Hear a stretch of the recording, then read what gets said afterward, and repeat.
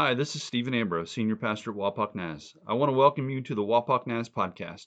We hope and pray that this message goes deep into your DNA, is encouraging, relevant to your life, a means for you to engage with God and experience His love, and moves you to impact your world. We at Wapak Naz believe firmly that you matter to God. We are glad that you are taking the risk to engage with Him today. Wapak Naz is love people loving people to Jesus, and it takes people to partner with us to be on mission and bring this message to our community, the region, and the world. If you would like to financially partner with Wapak Naz to love people to Jesus, join us by going to our website at wapaknaz.org and becoming a financial partner. We thank you, we pray for you, we love you, and enjoy the message.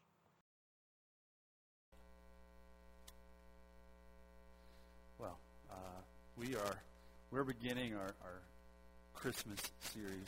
Last week we kind of took a moment of review and looked over our shoulder, and just want to kind of give you kind of some insight to the next several weeks. We are having a Christmas Eve service. It'll be here 5 o'clock on Christmas Eve, and on the 20th we're going to have a wonderful opportunity just to come to the table of the Lord, and we're going to celebrate Christmas by remembering the cross. And we're going to have communion here, but for those that are unable to be here, we're also doing that at the drive-through. We're going to have a drive-through communion as well. I just want to make sure everybody has that opportunity to come to the table. And so, have you ever been waiting in a line for a long time only to find that you're actually in the wrong line? So this summer, I went to our local BMV. Yeah. To be quite honest, and I come from a larger county, so the BMV here in Auglaize County is much quicker than I had experienced in my home county. They've always been on it in all facets. However, COVID has, of the many things that COVID has brought, it has brought us lines. And so I rolled up to get my tags renewed, and going through the parking lot, I saw this long line stretched out into the parking lot, and I thought, oh my goodness. So I got out of my car, and how long this line was going to be was yet to be determined. So I actually pulled out my phone, and I clicked the stopwatch, and I put it in my pocket. And I just stood there in line, just keeping my mask on, being fine. And I'm watching all the people roll in the parking lot. Some people rolled in the parking lot, and they rolled right back out of the parking lot. And I saw some people just sitting in their cars, waiting for their family or their friends. And actually, there was a lady that worked for the BMV, and she buzzed in and out of the BMV often, periodically doing this like triage. Can I see your driver's license? And why are you here? And so witnessing all of this, people having conversations on their phone, people complaining about being in line or COVID or having masks, just watching and witnessing this whole thing go down. But I often saw, as I slowly creeped in to the front end of the line, I noticed this really small sign right where you can like enter into the BMV or the title agency. And that real small sign said if you needed to go into the title department, there's no need to wait. However, every individual that pulled into the parking lot and went into line, they got into the back of the longest line, unaware that if they needed to go into the title department, they could just go right on in. And I watched, and I waited in this very long line, and I watched and saw several people wait in the same line and then get closer and closer and realized they didn't need to wait in that long line. They could go right on in. People waiting in the long line found themselves to be in the wrong line And they were waiting for the wrong things. What are you waiting for? What are you waiting on? Are you waiting on God to say that something? Or are you waiting on God to say that something one more time so that you can be very, very sure? What are you waiting on? What are you waiting for? Are you waiting for that someone? Or just that something? What are you waiting for? Are you waiting for the right thing? Are you waiting for God to come in with a loud, booming voice saying, "Here I am"? Are you waiting for an angel? Are you waiting for a miracle? Are you waiting for thunder? What are you waiting on? Are you waiting on the wrong thing? How do you know what the right thing is and what the wrong thing is? Actually, are you waiting on something that you want and you're imposing that on God to think that that's exactly what He wants for you? What are you waiting for? This month, we're going to ask ourselves the questions. What are we waiting for? What are you waiting on? This week, we're going to talk about waiting on the wrong things. Next week, we're going to talk about waiting on the right things. And in 2 weeks, we're going to talk about how there's a right way to wait and there's a wrong way to wait. And on Christmas Eve, what do you do when God shows up? What do you do when God shows up? Quite frankly, God's already showed up. And He's always here. I just want to throw that out there. He's already here. So, would you please pull out your phones or your Bibles, that old antiquated paper thing. You can pull out your phones, pull up Matthew chapter 2. Matthew chapter 2, and we're actually going to skip. We're going to fast forward past the birth story for a moment. And we're going to go to the after the birth story. Okay? We're going to go towards the end of the birth story. Chronologically, Matthew chapter 2, verse 1 through 16. This is well after the angelic announcement. Hey, Mary, you're going to have a bun in the oven.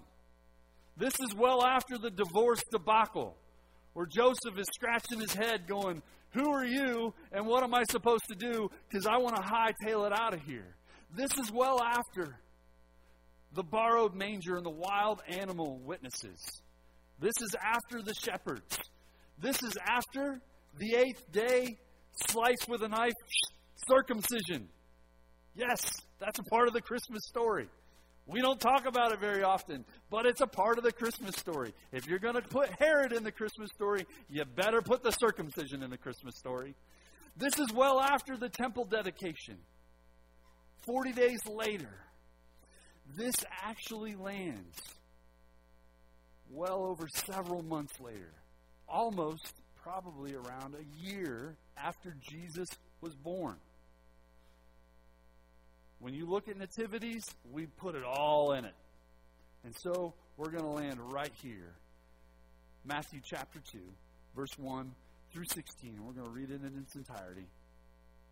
After Jesus was born. Kind of an indication, right? This isn't at the manger. After Jesus was born in Bethlehem in Judea, during the time of King Herod, Magi came from the east, came to Jerusalem and asked, where is the one who has been born King of the Jews? We saw his star in the east and have come to worship him. When King Herod heard this, he was disturbed. I kind of think James Earl Jones needs to say something right there. This is disturbing. There's a disturbance in the force. I don't know. and all Jerusalem with him. When he called together all the people's chief priests and teachers of the law, he asked them where the Christ was to be born. In Bethlehem in Judea, they replied, for this is what the prophet has written. But you, Bethlehem, in the land of Judah, are by no means least among the rulers of Judah. For out of you will come a ruler who will be the shepherd of my people Israel. Then Herod, the shady guy, called the Magi secretly and found out from them the exact time the star had appeared. He sent them to Bethlehem and said, go, make a careful search for the child. I mean, Bethlehem's not that big, man. Don't have to make that much of a careful search. As soon as you find him, report to me so that I too may go worship him. After they had heard the king, they went on their way. And the star they had seen in the east went ahead of them until it stopped over the place where the child was. When they saw the star, they were overjoyed. On coming to the house, they saw the child with his mother Mary, and they bowed down and worshipped him.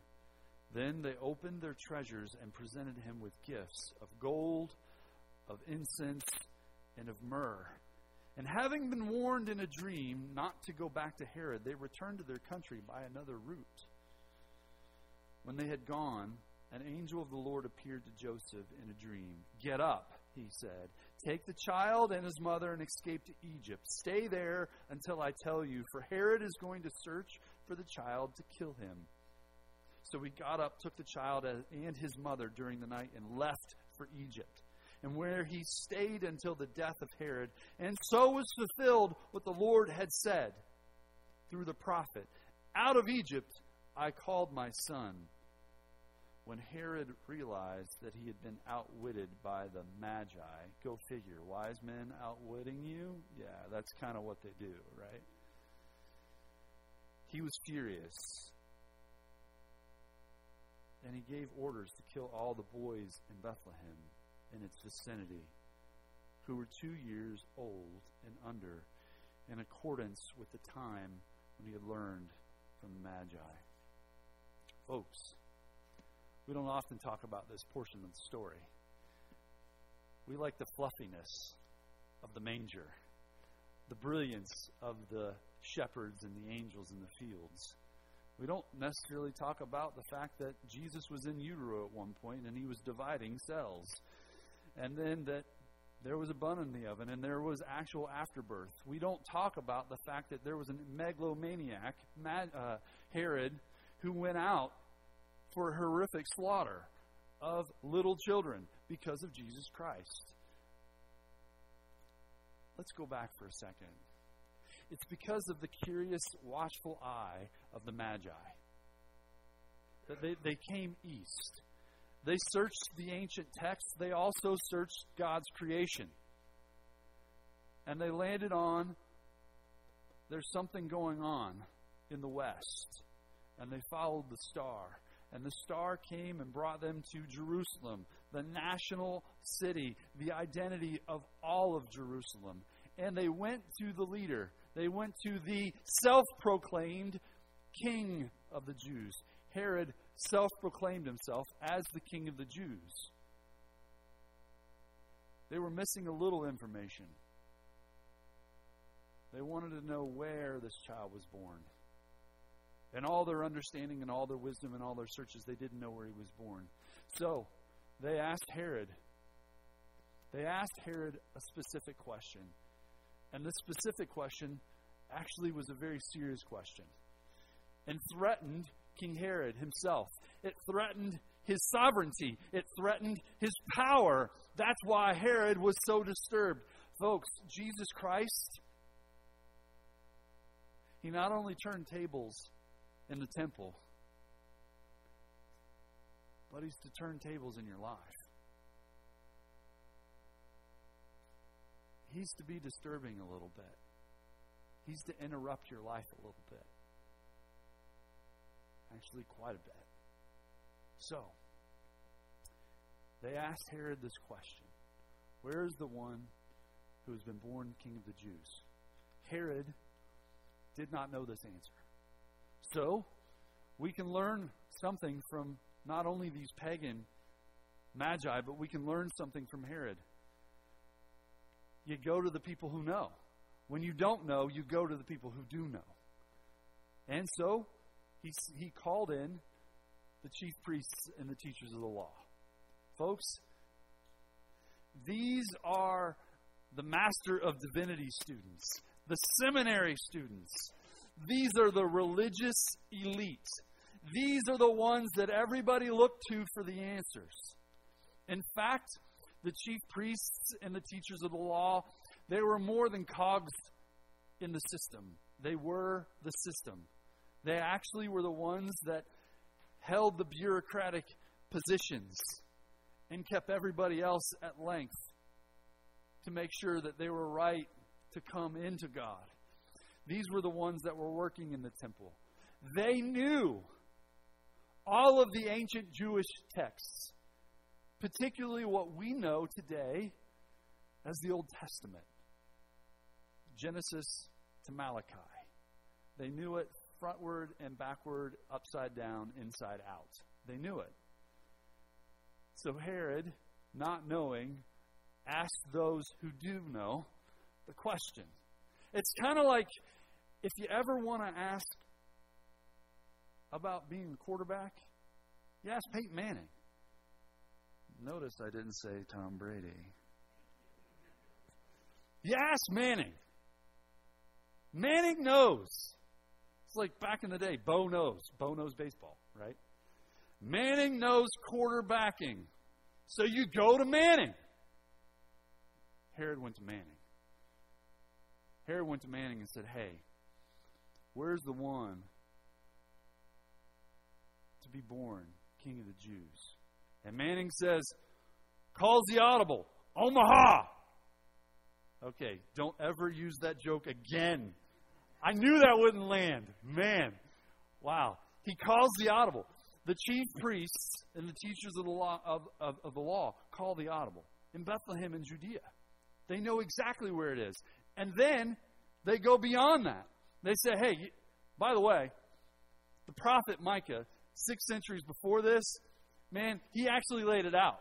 In Bethlehem in Judea, you think you're the least of everybody? You're not really the least of everybody. You're actually going to be the one that produces the leader, the shepherd of my people. So he asked them, where was the Christ to be born? And they gave him the answer. They replied. They knew it. They knew the answer. What are you waiting on? What are you waiting for? It's really intriguing. These are the guys that know. They have it. It's in there. But let's trace our steps for a second. You know what I find very intriguing about the Christmas story?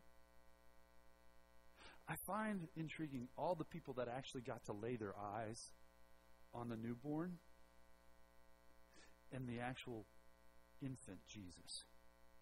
Let's trace our steps for a second. Go back to the manger. That borrowed manger. Just like that borrowed tomb. That borrowed manger. Who was there? Joseph, his father, who was going to divorce the one he was pledged to be married. Man, he was playing midwife. Come on out! Who else was there who got to lay eyes on the newborn? His mom. That teenage virgin. That unmarried girl.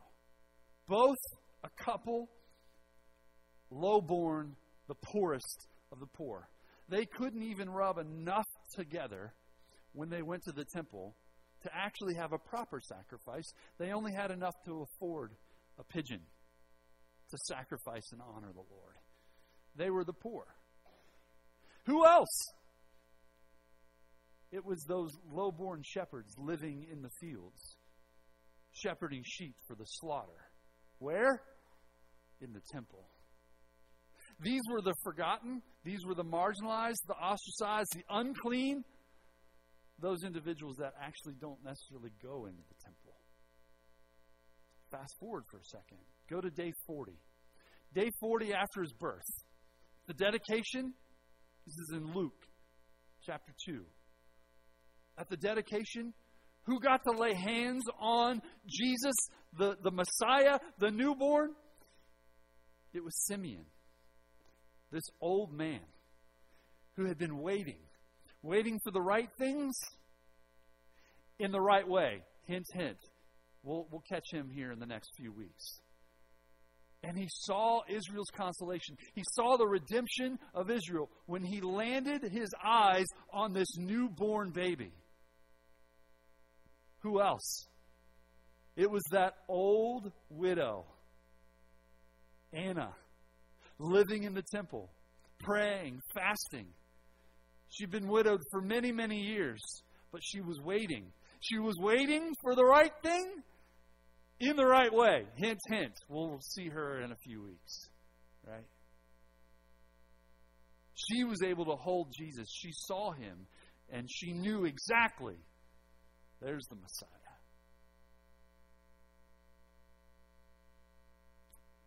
What's intriguing more than who actually got to lay eyes on, not to mention the wise men, by the way, these pagan people, all the way from way away from Jerusalem, way away from Palestine, they weren't Jewish.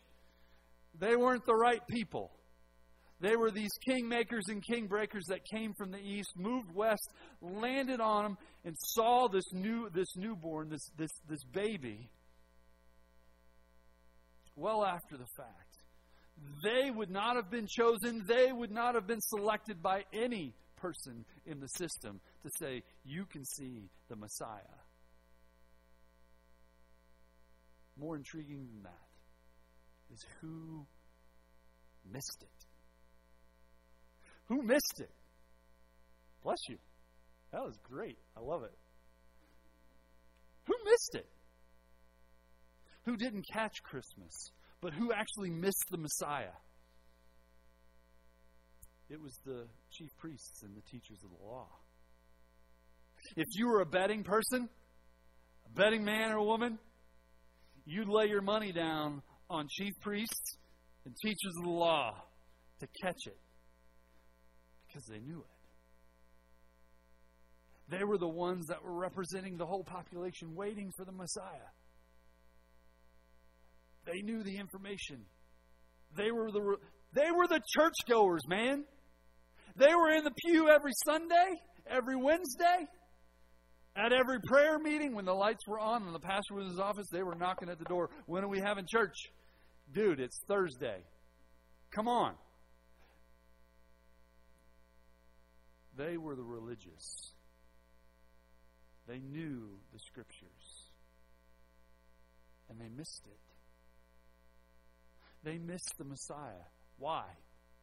Why did they miss the Messiah? Honestly, I think for the very same reasons that we miss the Messiah. For the very same reasons that we do. The very same reasons we miss God when He shows up. Because they were looking for a Messiah that was highborn, not necessarily lowborn.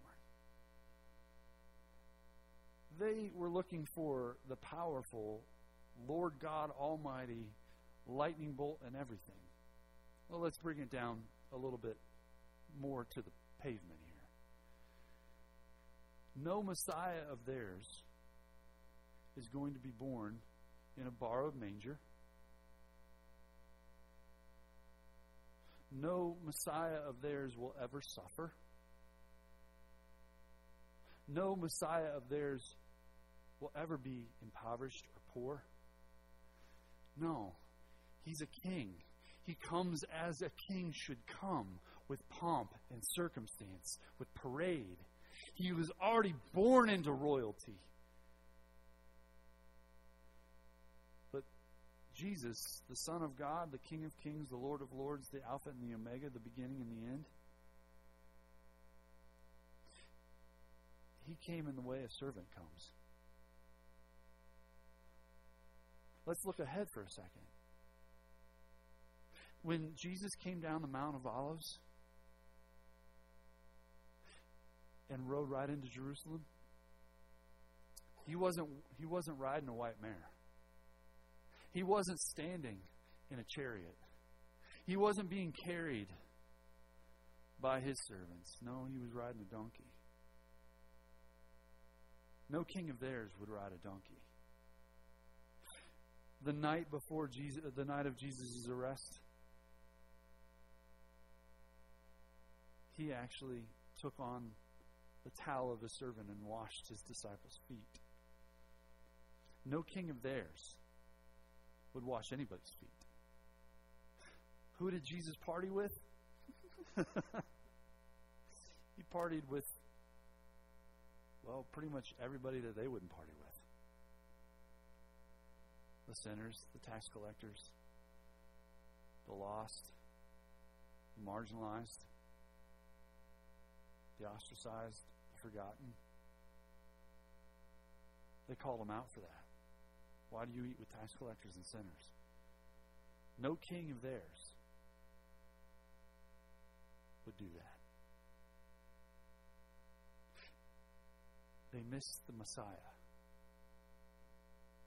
because they were looking for God. They were looking for the Messiah, and they were waiting on the wrong things about the Messiah. When you stand in the long line and you realize that the long line is the wrong line, you're waiting on the wrong things.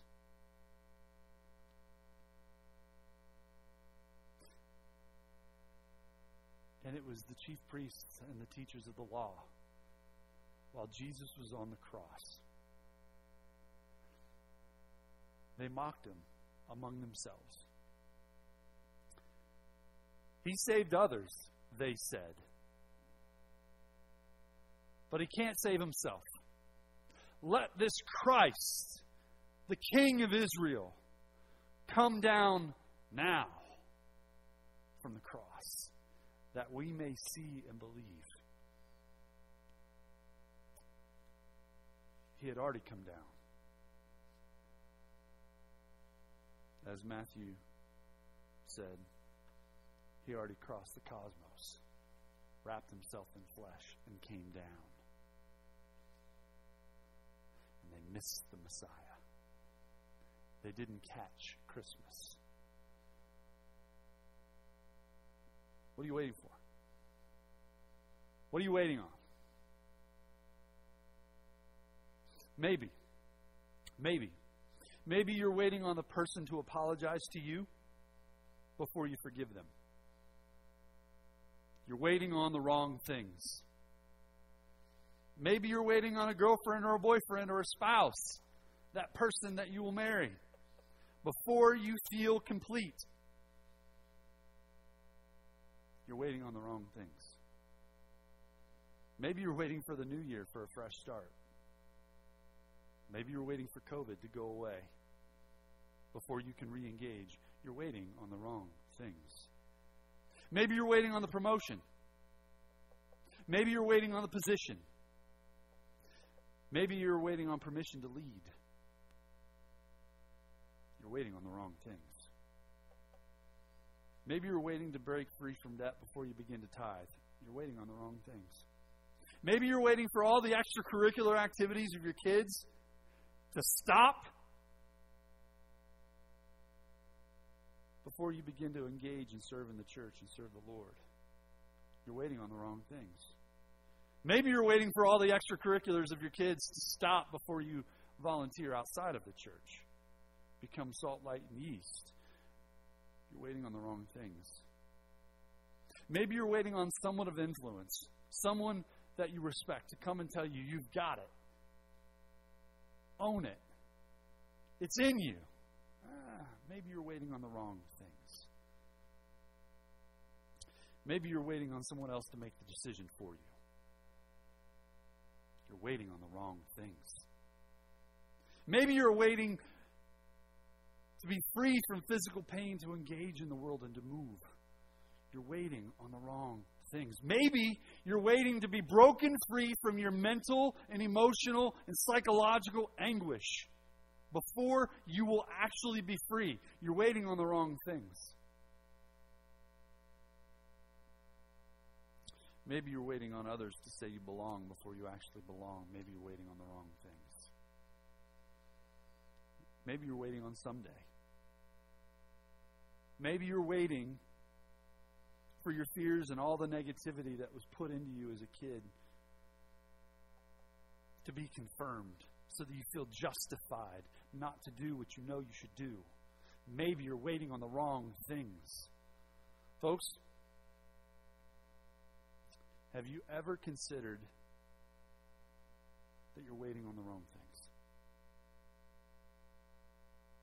Have you ever once considered that heaven is actually waiting for you to make the move? To take the step forward. To experience greatness and grace and mercy and forgiveness and goodness. You ever considered heaven's waiting on you to take the step? Heaven already came down, man. Heaven already came down. Came down in the most vulnerable way possible. Maybe you're waiting on feeling worthy or to be cleaned up to give your life to Christ. You might be waiting on the wrong thing. Heaven's waiting on you to step forward. Movements of God start with yes. Your yes. What are you waiting on? You might be waiting on the wrong things. But I'm telling you, right now, you need to stop waiting. Would you please stand for just one moment?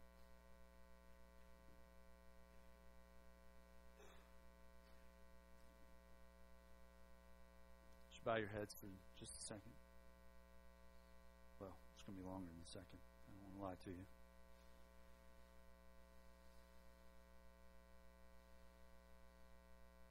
Heaven's waiting on you to step into it. Jesus has got life for you. He's got eternal life for you. He's got forgiveness of sins for you. He's got grace for you. He's got mercy for you. He's got a relationship with Him for you. Man, there's so much. There's an inheritance. There's all kinds of things that He is just waiting on you to say yes. Waiting on you to step in and say, Jesus, I give you my life. Hopefully this morning you have put yourself into the story, and maybe you've realized you've been waiting on the wrong things this whole time. That it's Christ that you actually should be waiting on. It's Christ that you should be stepping into. This morning, if that's you, if you've been waiting and you've been waiting for that thunder, you've been waiting for that lightning bolt, you've been waiting for that neon sign, I'm telling you right now, it's here right now.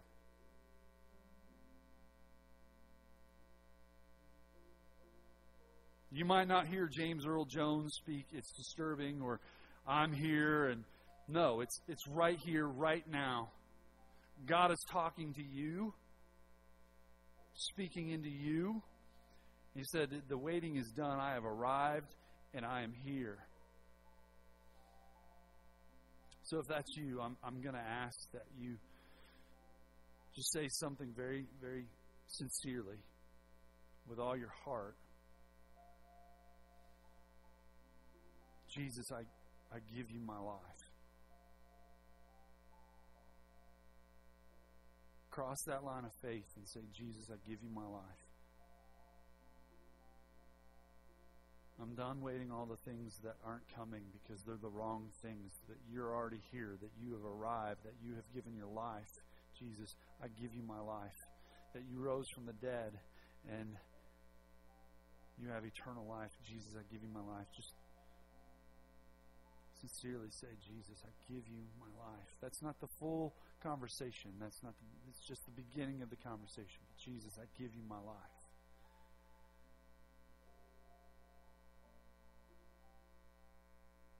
If you have asked Him, if you have prayed that, maybe for the first time, would you just raise your hand?